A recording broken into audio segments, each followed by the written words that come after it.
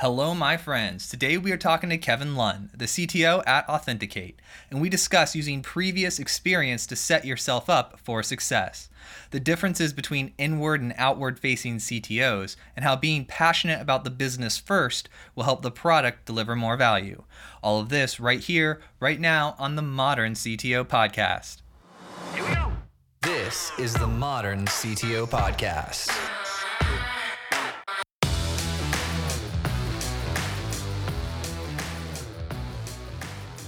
Kevin! Good morning, Joe. How you doing, my friend? All right, how are you? Now you're East Coast, aren't you? I should have said good afternoon. Good afternoon. Yes. I'm excited today. It's a good day. I get to talk to Kevin, so I'm very happy about this. So we just record and hang out and talk. So is that cool with you? That is cool with me. Okay. So I was doing some research, right, on you, and I got to understand, what is computational psycholinguistics? What is that? That is essentially doing computational models of what's going on in the brain as it processes language. So it is not linguistics. Linguistics is the actual study of language. This is how the brain processes language, and using computers to build models to help maybe better understand how that happens. That makes sense?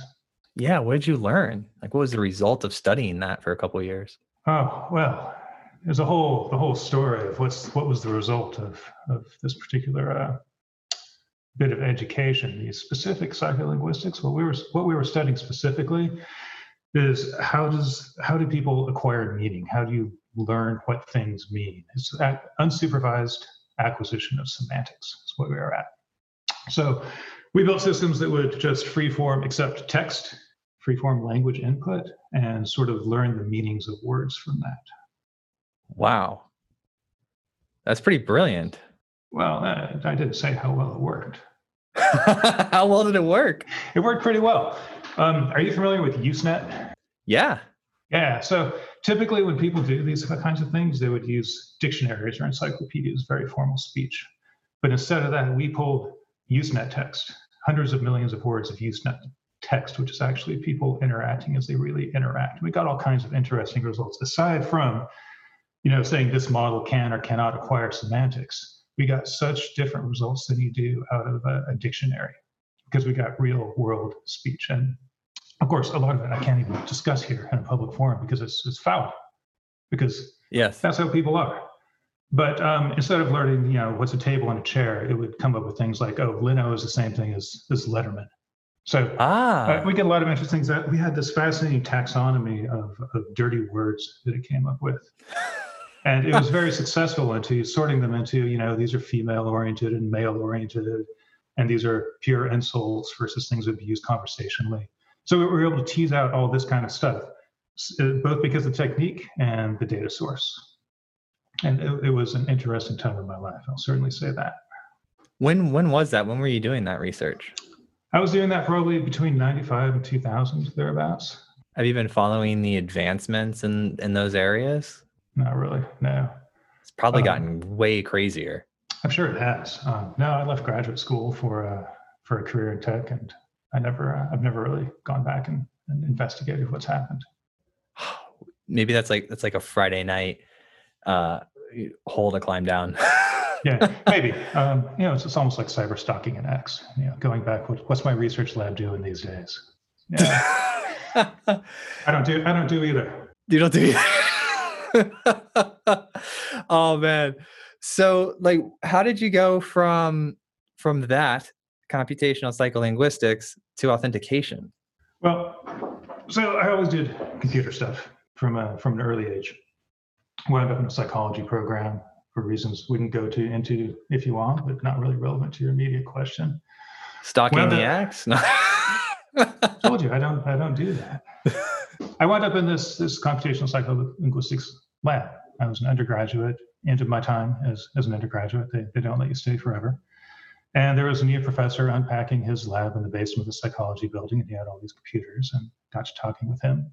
Actually, an ex got to talking with him, told me, clued me in, and he was setting up to do this. So I needed a few more credits, so I took some time doing research with him, and I liked what he was doing in there so well that I decided this is what I want to do. And I decided I'm going to go to graduate school now, and I'm going to do this. So I got to working in there, and there are times that you come into a situation, you have a different skill set than most people in that area do, and sometimes it gives you a big leg up. And in this case, coming into a psychology program as somebody who really knew how to do computer programming was big, because that's not a really common skill there. So we were able to do a lot, do big things, get a lot of publications, presentations, because we were able to build these more elaborate simulations than you would usually see. So that was all fine. But again, you reach the end of the road there. They don't let you stay there forever. Some people try, and the results can be pretty grim. But at some point, I needed a job. And a friend of mine knew this outfit up in Redwood City called Postini, brand new company. And he said, you know what? You need them, and they need you. So give them a call. And I gave him a call. And 2 weeks later, I was interviewing. And 2 weeks after that, I had moved. So picked up stakes. Moved up here. They were Redwood City, so Bay Area. Worked at Postini for 7 years, and I'm sure we'll talk about that some more. Postini eventually was acquired by Google. After a few years there, some of the Postini principals and founders left to form Authenticate, and I came along. So here I am. I'm glad you said the name, because the way I was reading it in my head was Post INI. So that makes more sense. I thought it was like some alluding to like after initialization or something. That I was just being too nerdy with it. Email processing platform, and I guess that's the Post. And as for the rest of it, I wasn't around when it was named. So what type of work did you do there? So I came in, and this is another case of walking into a situation with a sort of a different bag of tools. And that's probably worth talking about right there. When we talk about how psychology graduate school prepared me for a career in software engineering and then through the pathway to the CTO, because there's a lot of meat on that bone. But I walked into this company which was doing email processing and primarily spam and virus filtering. And the state of spam filtering at the time was pretty dire. The statistical models underpinning the detection of spam and classification of email were not very sophisticated, to say the least. And I had come out of this graduate program that was very heavy on quantitative analysis. So I came out with these years of working on doing data classification and data analysis. And this was perfectly suited to working with anti-spam and classifying emails. Definitely different spin on what I had learned, but the same techniques. So I pretty quickly became the anti-spam guy at Postini and maintained that. And for quite a while, ran the entire anti-spam group as the company grew. Eventually became the principal architect at Postini, but still with a heavy foot in the anti-spam. So time at Postini was pretty much characterized by the email classification. And then they got bought by Google? Bought by Google. And what did you end up doing there? Did you just run anti-spam, or did you get a new role? No, I didn't do a whole lot with anti-spam at Google. There was the running of the Postini properties and the integration of that into Google, and I was more focused on that. Google didn't really buy Postini for the anti-spam. There are different ways of approaching spam filtering. There are a lot of really competent ways to do it. And at the time that Postini was acquired, we were starting to get to the point where competent anti-spam was no longer the exception, but it was almost a commodity. There was a time when nobody really knew how to block spam, and there was a lot of work going on there. And now spam is, I think for all intents and purposes, a solved problem. You don't get a lot of spam in your inbox anymore. And we were sort of on the cusp of that. We had a great anti-spam engine that could block 99+% of the spam. So did Google. They weren't buying us for that. What Google was acquiring us for was really our enterprise portfolio and our enterprise experience. At the time of acquisition, Postini had a really sizable chunk of the Fortune 500 as customers. We had tons of enterprise customers, banking customers. We had a lot of the Swiss banking system as customers. And Google was trying to push into the enterprise. I don't know if you recall, they had Google Apps for your domain. They were trying to move from consumer email into selling these applications. They didn't have the whole Google suite yet. That was all internal, but the Google Sheets and documents, that was all starting to come out. And they wanted to be able to sell this into the enterprise. And I believe that one of the big reasons they bought us was because we had experience selling into the enterprise, and we had enterprise customers. How much they were buying us for our Rolodex, I don't know. But for our knowledge of how to deal with enterprise customers and sell into the enterprise customers and how they like to manage their business, I think that was what they were really after. And that's what they got. And then, so you joined, you helped migrate some properties. What did you end up doing there? Did you stay there a long time, or? I stayed for just over 3 years. And at that point, I had a decision to make. Am I going to stay and make a career at Google? And that's a fine choice. I would never look down on that. And I've got no gripe with Google. I was happy there. A nice place to work. Came out of Postini. We made a little bit of money on the exit. It wasn't retire now money, but it was, I'm safe now money, a good cushion. And I'd taken the position, I had the sort of gut feeling at the time, this is great. Got some money in the bank. I've got a nice stable job at Google. This is nice. Midway through this, or late in this 3-year period, I was having dinner with one of the founders of Postini, and we were chatting about things. And in general, you have this relationship between risk and reward. The bigger risk you take, as long as it's not a crazy risk, the bigger reward you're going to get. And it seems to me that the rewards grow outsized to the risk. If you double your risk, you're probably even more than doubling your reward. In this framework, this fellow I was talking to put it to me that this is not the time to play it safe. Don't say, I'm good now. All I have to do is exist. He basically said, you have such an increased appetite for risk now that you should be out there, you should step away from the safe position, you should get out there and swing for the fence. And as he said that, I realized, oh yeah, that makes all the sense in the world. I don't know what I was thinking. And this was about the time I was sort of evaluating, am I going to stay at Google or not? And this is about the time that Scott Petrie and Ramesh Rojagopal, two people from, one of the co-founders of Postini had left and were starting this new company. And we're sort of asking, hey, do you want to come work with us? And so it was about that point that I decided, yeah, let's do that. My wife was still at Google, so she could hold down a lot of the stability and the nice benefits that you get from working there, while I could go out and pursue the high risk, high reward end of the thing on a new startup. So that's how that happened. And was that startup Authenticate? That startup was Authenticate. So help me wrap my mind around the problems you're solving here. Well, so the first thing that you usually talk about if you're talking about Authenticate is browser isolation. We put a browser in the cloud. You access that from your desktop, and it's like you're interacting with the browser. It's a remote desktop kind of thing. We're remoting the browser. So you immediately get some isolation benefits there. That's the immediate surface thing you're getting is if there are any threats coming down to the browser, and the browser is the threat vector of choice generally. They're going to terminate in our isolated cloud environment, not down on the desktop. But like Postini, that's sort of the beginning, that we're blocking these threats. Now that we sort of own the browser and the execution environment, we can put policies around it. We can say, you as an administrator get to define how you want people to interact with the browser, where you can go, where you can't go. Can you transfer data down to your local system or not? Should the clipboard work? You can pre-provision web applications and credentials, and then on the other side of that, you get the monitoring around it. We can record everything that users are doing, so that if there's a problem, you can go back and review all that. So we give the oversight, the monitoring, the control over the browsing experience, and that I think is in some ways even a bigger deal than the isolation. That's pretty cool. I was at RSA like a year or two ago, and I saw a couple different variations of this. How do you guys do it? Is it like is it like in like Chrome and it's like a special looking tab? Like, how does it actually look? Yeah, so you're right. There are a lot of variations on that, and how that's evolved is an interesting thing to talk about. How we present ourselves.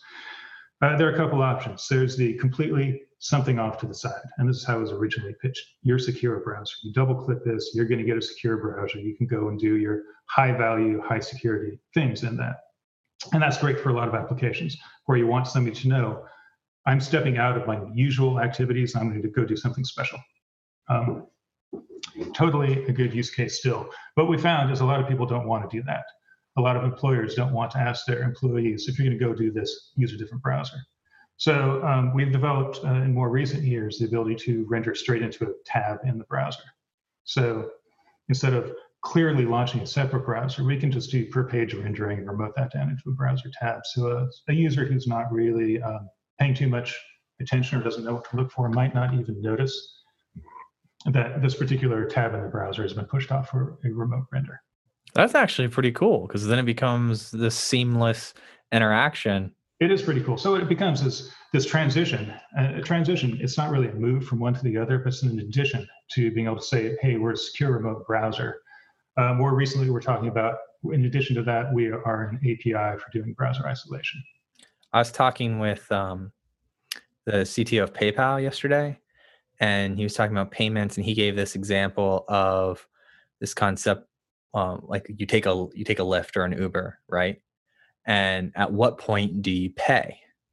And you don't. Like, there's not like, it's like you get the rides over and at no point are you like specifically paying. It just kind of happens. And so he was referring to some of these concepts in the payments world and like the future of payments as ambient payments. And so I was like, oh, it's kind of cool. It's like, it's almost similar concept, like ambient browsing. It's like you're browsing, but it's not exactly on your machine and it's got all these additional security benefits. That's pretty cool. Yeah, maybe it's on your machine, maybe it's not. There's this whole set of use cases where you don't want people to know and you don't want people to have to care either. Right? It kind of takes care of itself. The administrator gets set up how they want it to be, and then the users just go about their business. So are you happy? Did the risk reward pay off? Yeah, that is a great question. The first part of it, yeah, I'm happy. This is a great place to work. It's great. It's the same people I worked with at Postini. There are people I've worked with for 20 years. I worked with people I went to college with, for that matter. It's really nice. Risk reward payoff? Not yet. But it's coming. It's coming. It's coming. They say the best predictor, they say, I don't know if this is true, they say the best predictor of whether a startup company is going to be successful is whether the people who started it have been successful at this in the past. If that's true, we're in good shape. We have been here for quite a while. Something that happened at Postini, which is relevant to this, is I got to Postini in the year 2000. And I walk in and here we are, we're doing cloud email processing. And there were two problems with this. And the first is nobody knew really what this cloud data processing was. It was kind of a new thing. So every conversation you'd have was about explaining what you're doing, justifying why it's a good idea. We have policy and we filter all this stuff. And if you have like 3 minutes to make your impression, you've spent 2.5 of it just getting to where you can talk about your product, just establishing the basis for it. And then that last bit, and you say, and companies are going to do this, and people say, no company's ever going to run their data through a cloud service. They're never going to use a cloud service. Everything's going to have to be on premise. Over the next few years, two things changed. One is the idea of putting things through cloud services became kind of mainstream. And the second is businesses started to do it. So the conversation now was, we offer a cloud service that does this thing. Great, tell me about that service. You just saved 2.5 minutes off your conversation. And now people were accepting of the idea that an enterprise might put their data out in the cloud. So we spent quite a while sort of fighting this. And then the market finally, we pulled the market and the market came to meet us. And finally, we were in a place to really start moving. It's been a similar experience at Authenticate, maybe a slower burn. The idea of talking about browser isolation, we spent years where the conversation is just explaining what browser isolation is, and that can take a while. Justify what it is, why you might want to do it, remotely how it works, and then the idea that somebody might actually buy this. And we pulled the market along in our small way, and so have others, and the market awareness has also come to meet us. And now we can walk in and have a conversation, say we do browser isolation. People say, great. They might say, what's your methodology? What's your feature set? But we don't have to explain what browser isolation is and why you might want to do it. What was the question? I don't know. I forget. That's the beauty of it. I started off on that tangent. No, it's good. Oh, has it paid off? No, it hasn't paid off. We're going to get there. We spent a long time, longer than we did at Postini, getting to where the market was finally there. And like at Postini, when the market was finally there, we landed there with a fairly mature product. And the last couple of years, things are burning good for us, really picking up. So because you had the enterprise sales team at Postini, is it an enterprise sales team now at Authenticate? Are you asking, is it the same sales team? Oh, well, is it the same model? Like, are you going after enterprises still? Yeah, it was. When I arrived at the company, there was some thought that we were going to make our money at $10 at a time on swipe a credit card and protect your browser. I never really believed that, but that's fine. I'm certainly willing to support things like that. We gave it a try. Selling to end users $10 at a time was a rough business model, and it's especially a rough support model. So much nicer to sell into an enterprise and have a single point of support and sell 100 or 500 or 1,000 seats at a time. So yeah, we're on that model, enterprise sales. It was like an 8-month sales cycle. How long does it take? It depends. It's shortening. Again, as the markets become more aware of what we're doing, it's not as radical an idea. I don't actually know what the typical sales cycle is. It's not 8 months for a typical enterprise, I would say. We do a fair bit of sales into government, and that's a long sales cycle. That too is shortening, but those people move at a different speed. They move at the speed that they want to move at. But that's all right too. We can do that. Yeah, but it pays off though, because they typically don't change things. Like they'll keep something, and if you're in there, you're in there for a little bit. That's right. It's harder to get in, but a little more stable once you get there. Yeah, just like that risk reward, everything kind of balances out. That's right, and it's been great to have that into the business, given the current times. It's a stable paycheck. Do you get into any of the TED Talks? I've never really gotten into TED Talks that much. Sometimes I feel like maybe I should, and then I watch one and I think, oh man, no, maybe not. No, you don't like them? Look, this might be an unpopular opinion. I often find that's okay. when I see a bit of one or I hear a bit of one on the radio, I feel like there's a little bit of a lot of sort of self-satisfied smugness going on in the TED Talks. Maybe I've just heard the wrong ones. Yeah, I'd say that like I go through phases where I'll watch some TED Talks.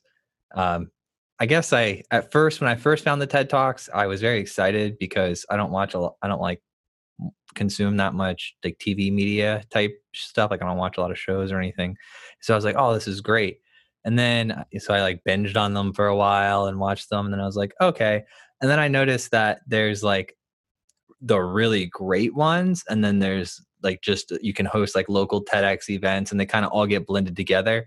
So then I just have some friends that watch the TED Talks and I just wait for like a really, really great one to come through. And so it just kind of built a network of people that relay the best content to me. That's probably exactly what I should be doing. There's too many of them. It's a fire hose, and a lot of them like I haven't cared for, but I'm positive, given the nature of them, there's some excellent ones out there. So are you more of an outward-facing CTO or inward-facing? Well, sort of both. And this is if we want to talk about how you move from sort of more engineering-centric thing to more of a CTO executive position, I think a lot of that is a transition from being inward-facing to get more outward-facing. So I don't go out and do publicity events very much. So that's sort of outward-facing. I don't give talks. I don't go to conferences and give presentations. I did a lot of that in graduate school, but I don't do it now. Outward-facing, though, in the sense of going out, flying out to talk with customers, being on calls with customers. I do that kind of thing. Well, I don't fly very much anymore, but I'm on calls with customers, going out and doing product demonstrations or gathering requirements, or just sitting and watching while sales does their thing. Do that all the time. Go to business with partners, work on integration. So from that point of view, I'm externally facing. I'm not sure which one you had in mind with the question, or if you had either in mind. No, just kind of curious. So like, how do you spend your days today? Like, what's like the average day for you? Yeah, well, I have my calendar up here, and typically from probably 9 to 3, at least, I'm pretty solidly in meetings. Outside of that, I spend a lot of time talking with people, not as much as I used to. Again, I really miss the office, not because I love going to the office, but I get to talk to people and I get to stand in front of a whiteboard and talk about what's going on. Don't get to do that as much. I spend a lot of time supporting bits and pieces. Somebody's having a problem with something, somebody needs a design reviewed, somebody wants to send a communication out to a customer and wants to check it out. Somebody has a slip sheet they want to put out about a product and how it works. I might be reviewing those sorts of things. I might catch a support case every now and then, not a personal support case, but we're having this problem. What do you think's going on? Keep an eye on what operations is doing, what the release cycle is there, and what sort of problems they're having. So in addition to just the structured meetings, we can go to the daily status on this or that, a lot of kind of keeping an eye on things and like what I call is turning over turtles. Yeah, there's inevitably with a bunch of turtles, some are going to wind up on their back, and you go over and you turn them back over and get get things back going again. I haven't heard that before, but it's a very understandable visual. Yeah, so I do that a lot all through the day. I'll hear that little popping noise of Slack, and I know that somewhere somebody needs me. There's a turtle on its back. That's right. And I'm gonna go flip it. That should be your management book. Like after Turtles 20 years. Yeah. Or flipping turtles. My year's a turtle flipper. Yeah. So you've got some kids. Have you ever gotten into like the 3D printing or any of the digital design electronics with them at all, or no? So I made sure they know how to solder. We'll pick up the kits that blink LEDs around, and we'll sit down and pick the components and look at the resistor codes and make sure everything's in the right place and solder it together. And if something's not working, we'll get out the meter and tap it out. We'll do that kind of stuff. Done little electronic kits here and there, 1,000,001 electronic kits, and make a radio out of it, kind of thing. Oh, cool. But never gotten a 3D printer. That seems to me that's a substantial time and effort investment. I guess maybe they've gotten better. They're a little more plug and play, but at least my feeling is you get one and you have to set it up and spend a lot of time jiggering it around to make sure you got the right materials, and you try to print something that turns into a pile of spaghetti, and eventually you get good at it, and you can do stuff at that point. So I'm not averse to putting that kind of effort into learning how to do that if I had some idea of what I wanted to do with it once I got there. I don't want to do that and then sit around all day printing out stock files. Look, I made a bust of Napoleon again. Yeah. I don't have something really like I really want to make these machines. I need to make parts for them or something like that. Yeah, I haven't had a need for it other than like I've run the purchase through my head similar to how you did. And I said, okay, probably spend $3,000 to get like a good one, right? And then you get it, you're gonna unbox it, you're gonna fiddle with it, get print out some default models, find a good site that has good models, play with it, and maybe do your name or something for your kid, like a little unicorn or something. And then then when I think of things like quantum computing and spending some time trying to understand that, for some reason, I don't know, I just really think that is going to be an important factor in the future. It may be. A lot of the stuff, the 3D printing or the understanding quantum computing, unless you have a real end goal, something like the printing or the computing, it becomes like technology for technology's sake or challenge for challenge's sake. And that's fine. And that's great. And I have a lot of sympathy for people who do that. And I used to do computer programming for a hobby recreationally. These days, setting myself challenges for the challenge's sake and investigating tech for tech's sake is not something that I find that appealing. I do it all day long.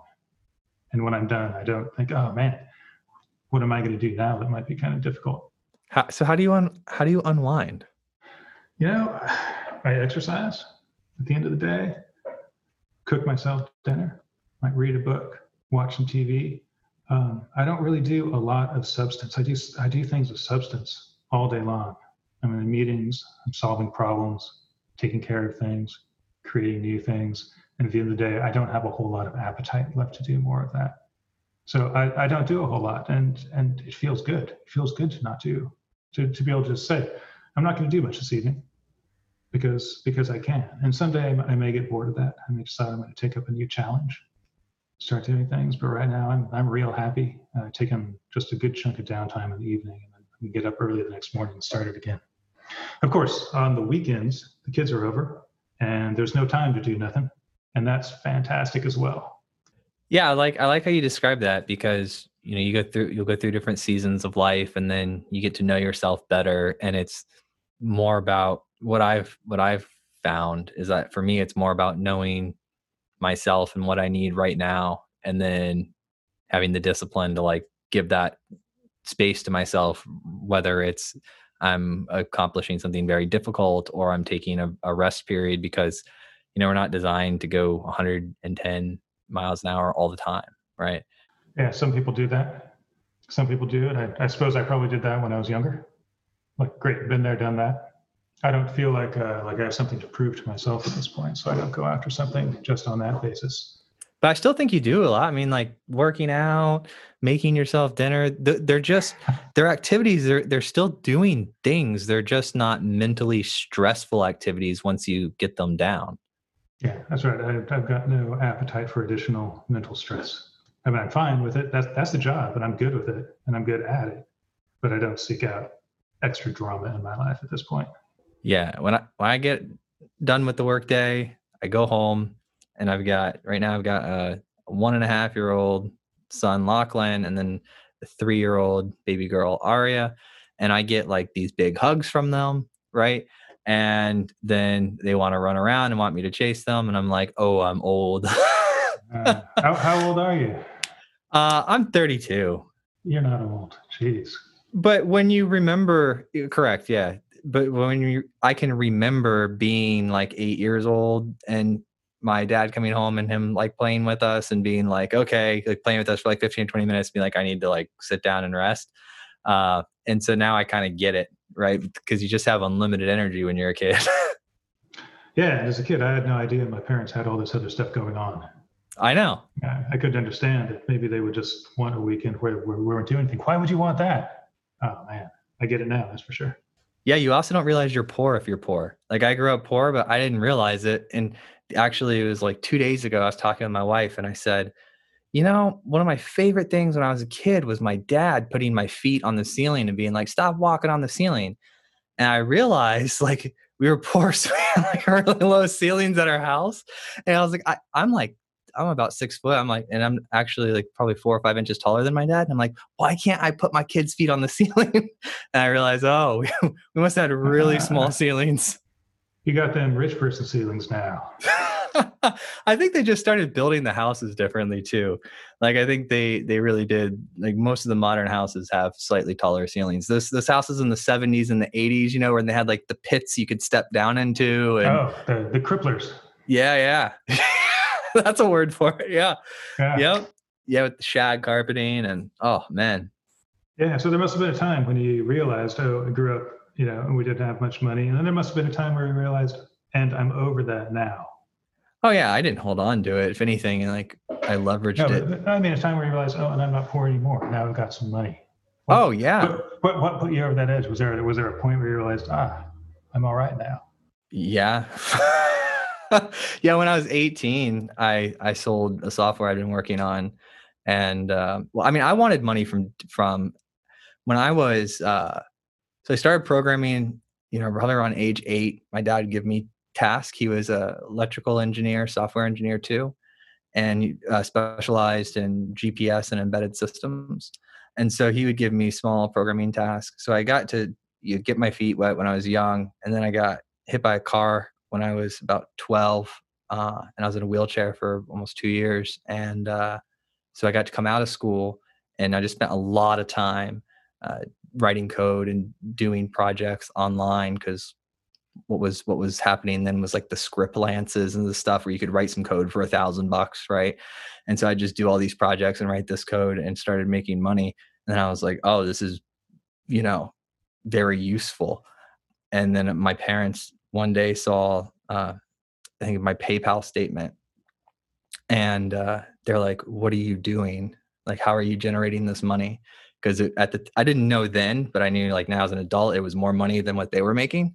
And so I was like, you know, I'm doing projects online, and then, you know, I just kept doing that. And at the time it was a joke that like, it was actually really frustrating. I remember sitting in my vice principal's office because he's like, you know, you're not doing well in school. And we happened to like know him because he had lived a couple streets over when I was in elementary school. And so I was in high school now, but it was that same person, it was a small town. Right. And he's like, you're not doing well. And I'm like, well, I'm just spending all my time programming and making money. And he's like, well, that's, you know, that's not like a real job type deal. And my parents, you know, even though my dad was an engineer, they were divorced. So it was like my mom and her new husband, and they were like, this is not a real thing. And so I ended up going around, and they told me, they said, if you can go show that you can get a job, like a real job, like at an office, as we're on the Zoom call, Kevin, like if you can go get a real job at an office, if you can go get me a letter saying that, software firm would hire you, then, we'll back off and, not push you as hard with college and grades and all of that. And so I did. I went around and got 3 different companies to agree to hire me after I was, 18 years old, because I was, younger at the time. And then they all backed off, and they're just like, do what you want with school. They put me in a special program in school where I basically had like not much work to do, right? And so I could spend all my time engineering, writing code, and building stuff. And so that actually really positioned me well. So I would have half days at school, and then I'd go to my parents' real estate office, and I'd sit there and I'd solve problems using code for the real estate agents. And then that's what a collection of tools I built over a couple of years and ended up selling them. That sounds fantastic. No, I also took half days at school. Yeah. But the school didn't know it. The school didn't know. Free technology. They knew full well. My parents didn't know it, I should say. So yeah. You know what was happening in my high school? Like, and right around that time, they connected the system and this is pretty advanced for a school at the time. They connected the attendance system at the school with the DMV. So if you skipped too many classes, your license got suspended. Oh, right? No. Yeah. So what I did when my license got suspended was I started volunteering in the tech department. I'll let your mind finish the rest of that one. Nice. But if you volunteer at the school's tech department, well, then your job is going around and maintaining all the computers in all the different areas of the school whenever there's a problem. And so you obviously get access to all the computers, and I got my license back somehow because I guess of the attendance. I was better at attendance. Very nice. Yeah, our attendance system wasn't that complicated or that advanced, but it was a different age too. But what it would do is you would get an automatic call in the evening if you had missed a class. And I got real good at picking up the phone on the first ring. To this day, the sound of an actual ringing phone freaks me out. It's time to sprint, man. Oh man, that's good. That's good. Yeah, it's interesting. I find people that they get to know who they are and what they want and what drives them. I mean, I honestly think we expect too much from school. I think we do. I think one of the most interesting TED Talks I have ever seen was about the origins of school. It's like, why does school exist? And the summary of that whole talk was to do like 4 or 5 basic things when the English were colonizing. And so they had to be able to write to the colony, right? And they'd have to do math, and they had to, read, write, and speak, and do these basic 4 or 5 things.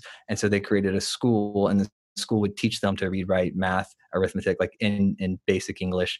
And so that way they could go colonize new places, put up a school, start educating the people, have taxes. It was the colonization. So the school system's origins, the roots are to do these 4 or 5 basic things, and they actually do it fantastically. Like basic mathematics, reading and writing and communication at its core level, enough for a society to function. The school system does that pretty well.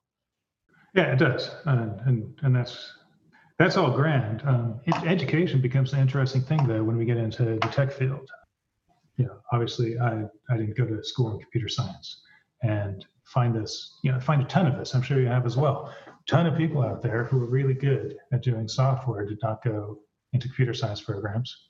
And of course, a lot of them did. I'm by no means trying to run down the computer science programs. I feel like you find so many people in this field who didn't do that and do just fine. I've never been entirely sure what to make of that. I think in some cases, I guess they sort of wander into it because the money's there. Well, drive and desire, curiosity. I think it's drive and desire. Yeah, like there was computers around me, and my dad could have given me that first programming task, and I could have just been like, no, I'm going to go kick a ball around in the parking lot, while he was working. But there was just something magical about, me typing instructions into the computer and it returning a result. And then my mind goes, well, what else could I do? And what else could I do? And then it just became this like cycle of, what can it do and how do these things work? And then it gives, if you're a creative person, it gives you an outlet to be creative in a very, very unique, structured way. I like it. Yeah, I was kind of the same way. From a very early age, I knew I wanted to do this thing. And I couldn't say what it was. It was a 5-year-old, no. But I had books with rockets and robots and computers in them. And I just knew that was what I wanted to do. My mother had been a computer programmer back in the early 60s. And she had still rows of mainframe manuals down in the basement. And of course, I couldn't make any sense of them, but I knew that those somehow held the knowledge. Did she do anything with NASA? No, she worked for IBM, systems analyst. She actually worked in San Francisco. Yeah, she could tell me. I can't remember. She knew there were like 9 computers in the Bay Area at the time. You know, that's the way it used to be. You know, there's one in City Hall and there was one over in Marin. She knew where all the computers were. Strangely, interestingly, it sounds like your mother, to some degree, discouraged you from this career path. Oh, well, I don't know. Yeah, a little bit. I think it was more like the relationship with her and her. I think they were just trying to do the right thing. I think they just wanted, my brother was a doctor. So his whole thing from like, you know, I shared a room with him. And so that kid wanted to be a doctor from the day I met him. And he's a doctor, and he's actually one of the best doctors in the area now. I found him online. Like I did some research. He's like one of the highest rated physicians in the county. And I was like, whoa. And I sent him a text about that. And I was like, did you know this? He goes, no. I was like, oh, cool.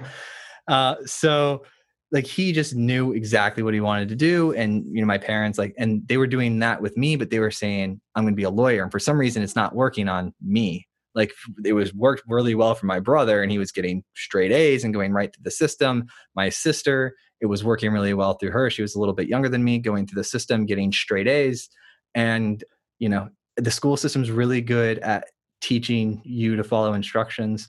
And so they both go through these systems. My brother ends up, you know, being a great physician. My sister is an educator, like physics and science. And then, you know, I ended up being entrepreneurial. So it's just, I think what it was with them is like kind of the frustration of the same system isn't working for the second kid. Like, what's wrong with these 3? There's 3 of them and it's not working for one. Let's just kind of like crunch. And he's spending all of his time over here in the, you know, computer programming stuff.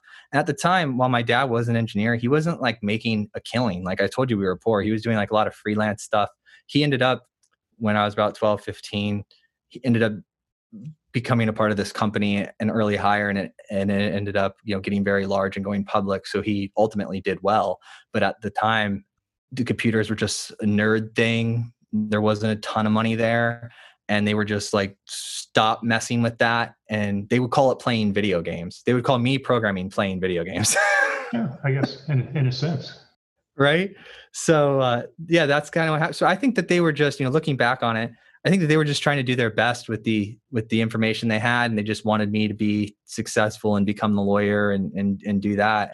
And I never planned on being the engineer. I just really, really enjoyed it. And I was like, okay, well, the people who get to do this all the time are engineers. So that's like what I'll be. It's a familiar story. I'm sure my parents could go on at length about the anguish of raising me. My older sister was the straight A student who incidentally is now a physician. Oh, really? Yeah. And then I was anything but. I've already intimated that I wasn't the most studious student. And again, you know, like you say, all I wanted to do with my spare time was program computers. I learned to do things with computers, and this it was a source of some friction. But I guess all is probably forgiven now. Do you collect or have any old technology? Yeah, I got a bunch, but they all sit in the basement. I don't have them out on shelves, and I haven't for a long time. In fact, when I moved up here from college, you know, I had to move quick. I abandoned a bunch of stuff, and I regretted. What I regret most bitterly is I had 2 nice IMSI units. You know, I'm talking about the old S100, like you see in war games, with all the paddle switches on them. Mm-hmm. Just gave them away.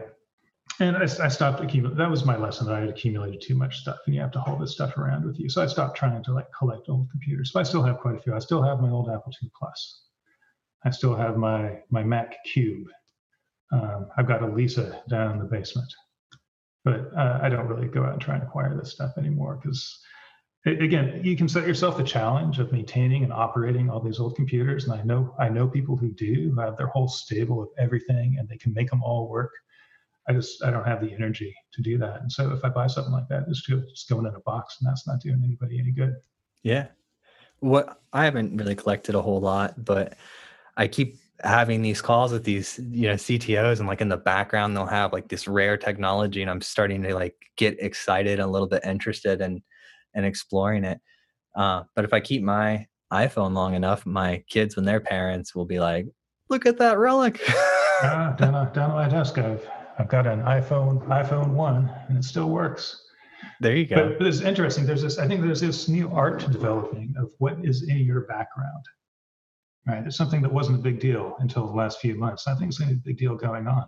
Is you're on video calls all day, often outside the company, and what are you putting behind you for people to look at? And I've seen the collection of vintage technology as well. I've seen the strategically placed Peloton bike and a couple of musical instruments. And I don't think these things are accidental. People are going out of their way to say, this is something I want to say about me. That's what this whole wall is here. There are miniature things. I can't tell what you're trying to say. Yeah. Well, I've got a little unicorn that's saying I was picking things out, and my daughter wanted that to be in my office. And I've got an ampersand because I'm a fan of Ruby, and that's one of the blocks concepts, and I just saw it and I was like, I like blocks. I like that gold ampersand. So I grabbed that, got some family stuff, some children's books. They've got a charity, and so I've done written some children's books. That one right there is called The Princess Physicist. It's a princess who gets stuck in a tower, but instead of a guy coming to save her, she finds a book on physics and saves herself. Nice. Yeah. But is this a deliberate display? Like, did you set that up so that people on Zoom calls with you would say, wow, what a cool guy?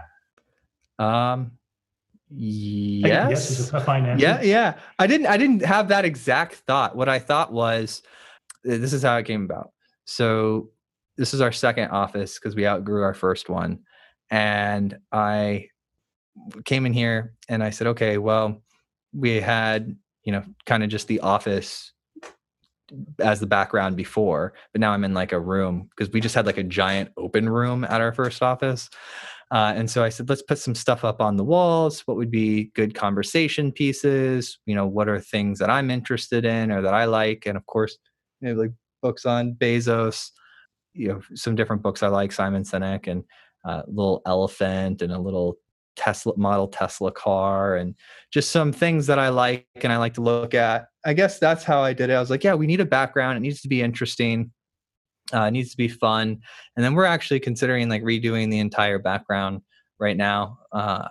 Just waiting to figure out like what's going to be the office space, if we're going to go to like a larger warehouse type deal, or if we're going to stay here. We're just trying to figure out that. But yeah, I don't think I didn't sit down and was like, what would make me look like a cool guy? Well, as you can see, I have couches. You have couches, and you got the windows are very nice. It looks like a very nice house. Very nice room. It's just my living room. When it was early March, of course, the word came down, everybody go home. And I guess everybody's had to set up. Some people had nice home offices, some have impromptu. I literally sit now all day in my living room. And then in all fairness, this has been this way for a couple of years because we've just done the podcast like this. Yeah. Yeah. And we see these chairs right here. We were doing some right before, I think like we set this up in like January, February, we started to do in-person stuff where people would like fly in and we would set up cameras and do it in here. And then we think we were going to do more and more of that. And then we got to use it once. So I look forward to the far future where we can start doing in-person interviews again. Yeah, it looks very good. It looks like it's all ready for a tea party. It is. Yeah. I wouldn't use those words, but it's ready for a party. Ready for a party. All right. So what are you really excited about? Like, what's the thing that gets you pumped up right now in life? This is going to sound like stereotypical, or like I've just made up the nice answer. What gets me excited is solving the customer problems. Finding out what problems they're having, and then really designing the product to hit that. We have a lot of interesting customers with some really interesting problems, and we're going new places with this and trying to crack into those issues. I get excited solving their problems. I get excited showing our solutions. I like to go do demos. I like to go do roadmap presentations. I like to hear what the customers are doing, and I like delivering the products and going give a presentation, say, this is what you said you wanted, and here you go. And it's even better than what you asked for. Yeah, you like delivering value. Yeah. I like delivering value. Well, that's what it's all about, right?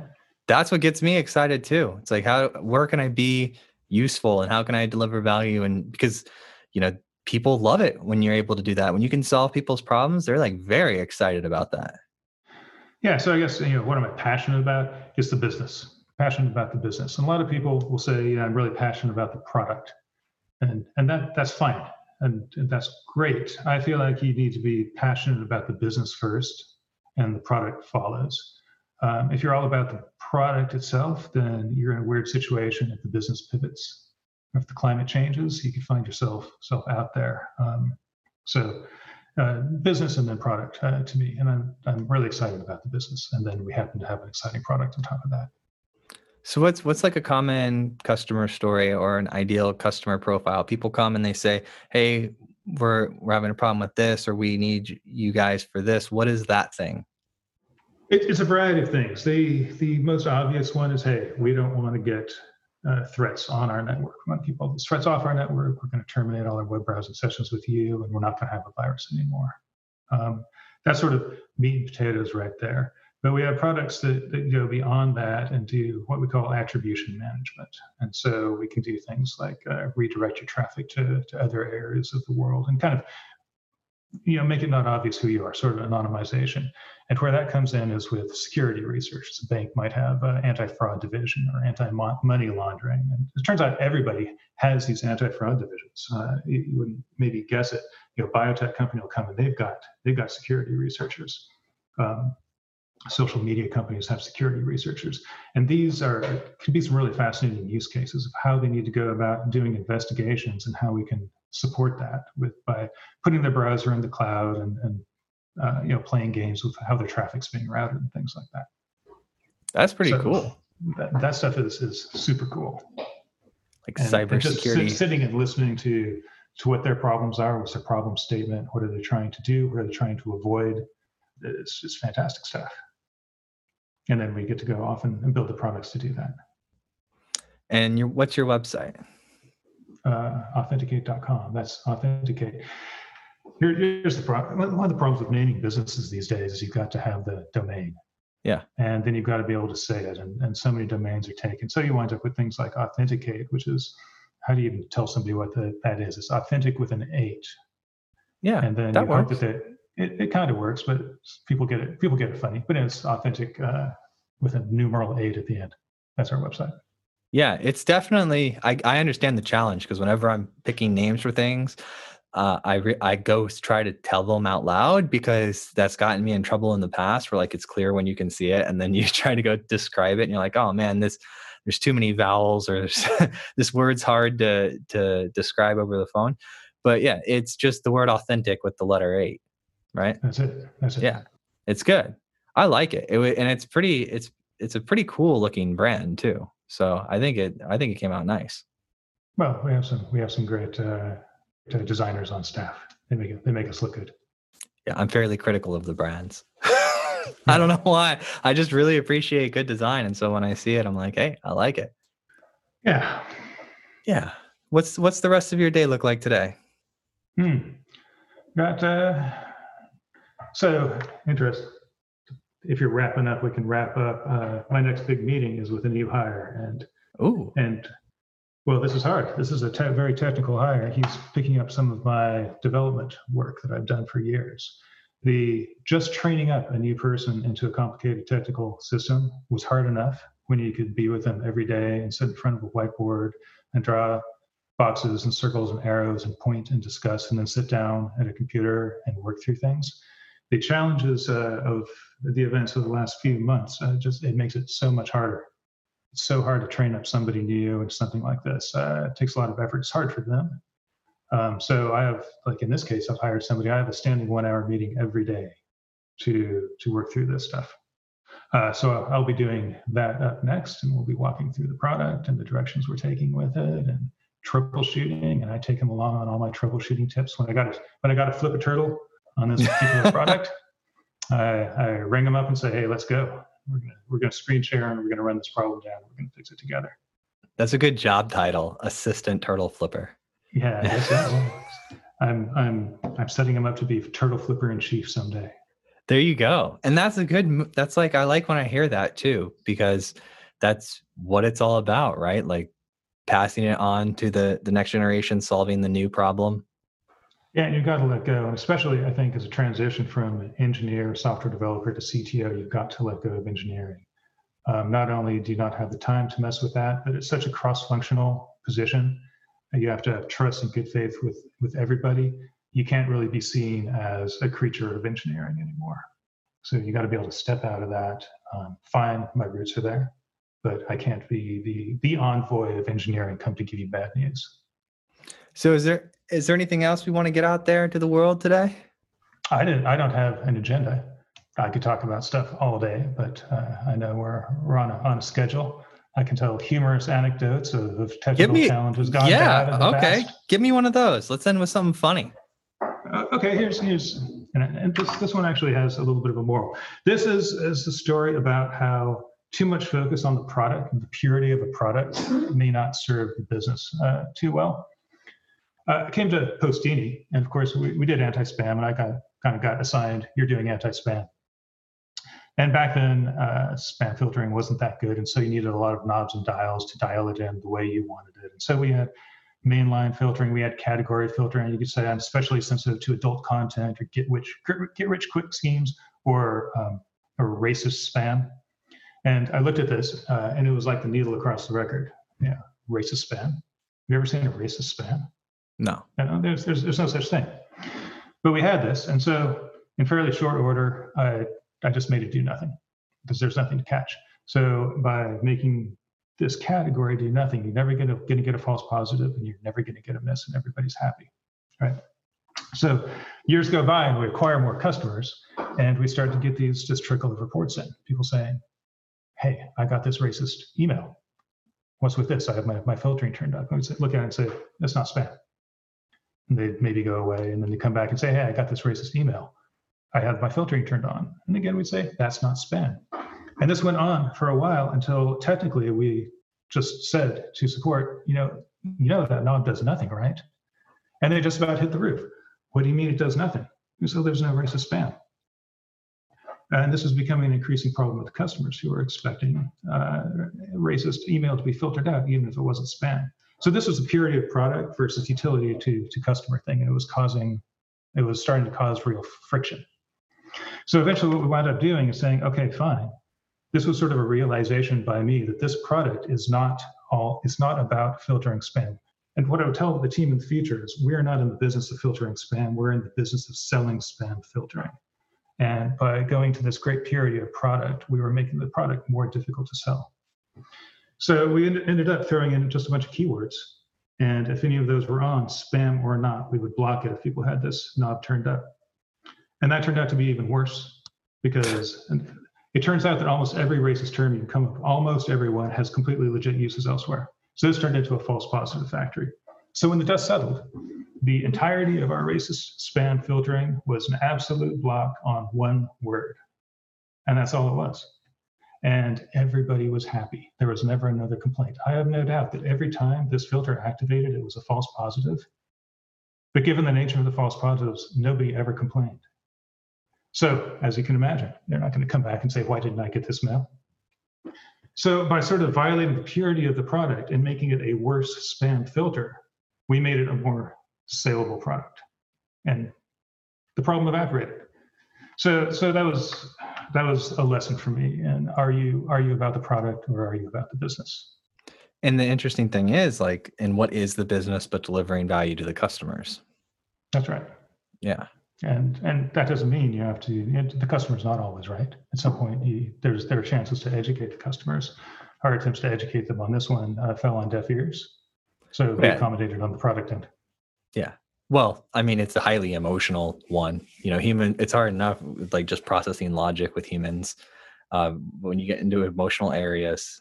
The rational approach did not get any traction here. And it's happy ending. Everybody happy in the end. That's cool though. I like it. The whole feature came down to just like one block on one word. One block on one word, and everyone's happy. Everybody was happy. Never heard a thing about it anymore. I love it. Well, Kevin, this is absolutely fantastic. I really appreciate you taking some time in your schedule today to come and hang out with me, man.